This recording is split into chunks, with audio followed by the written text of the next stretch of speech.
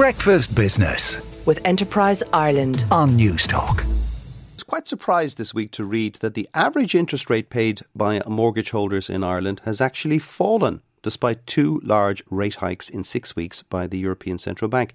Ireland has traditionally paid twice the Eurozone average rate for their home loans.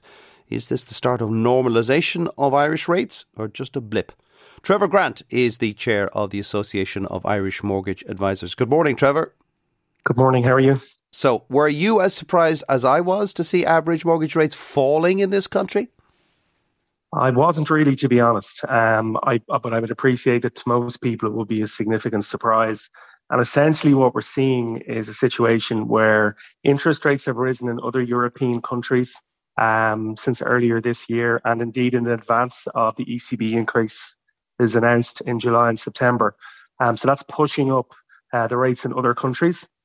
We haven't seen that impact here in reality because the only increase that's been applied to Irish rates was the first 0.05% ECB increase. So what we're seeing at the moment is potentially artificial and temporary, but only time will tell when we see how interest rates are moved by the different banks in the different countries. Why? Remind us why Ireland is paying way more than the average Eurozone country for the same currency. I think your earlier piece covered a bit of this. What you'll be told by lenders in Ireland is that, and this is true, of course, it's very hard for them to recover their asset as they would see it. We see it as our homes. The bank just sees them as assets. When somebody defaults on their home loan, it's extremely difficult compared to other European countries. Equally, Irish lenders are required to put aside a level of capital higher than that put aside by banks in other European countries in order for them to be in a position to absorb potential losses in the future. So they are genuine reasons why our rates might be higher than in other countries.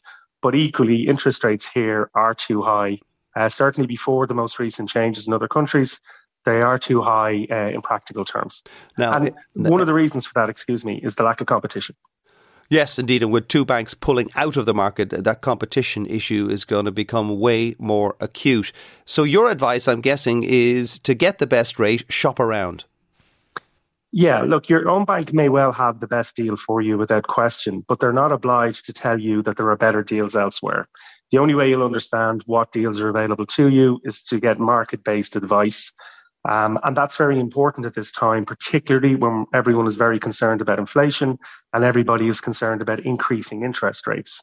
So we're suggesting that you contact your lender, understand what rate you're on, understand if there are better terms available with that bank, and then compare them to the market. And we're also encouraging people not to be fazed by the fact that they may be in a fixed rate. Because the concern with most people when they're in a fixed rate is that they'll be charged a large penalty to break it. Well, they're right to think, Trevor, their contract will say that they could be and would be charged an early redemption fee if they break their fixed rate. You're quite right, Joe. It does in fact say that. What we do need to do is pay attention to the detail. And it's that they may be charged a penalty for breaking a fixed rate early. And I think the key word here is may.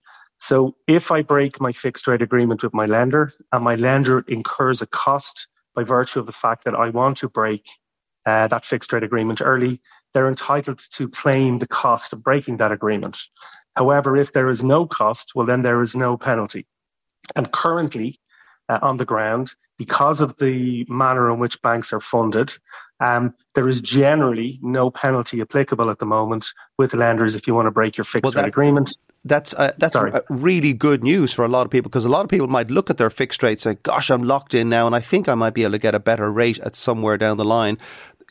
Get in touch with your lender and see what whether there is an early redemption fee, I presume is the message, Trevor. I'm sorry we didn't get more time, Trevor. That's Trevor Grant, the chairperson of the Association of Irish Mortgage Advisors. Breakfast Business with Enterprise Ireland on Newstalk.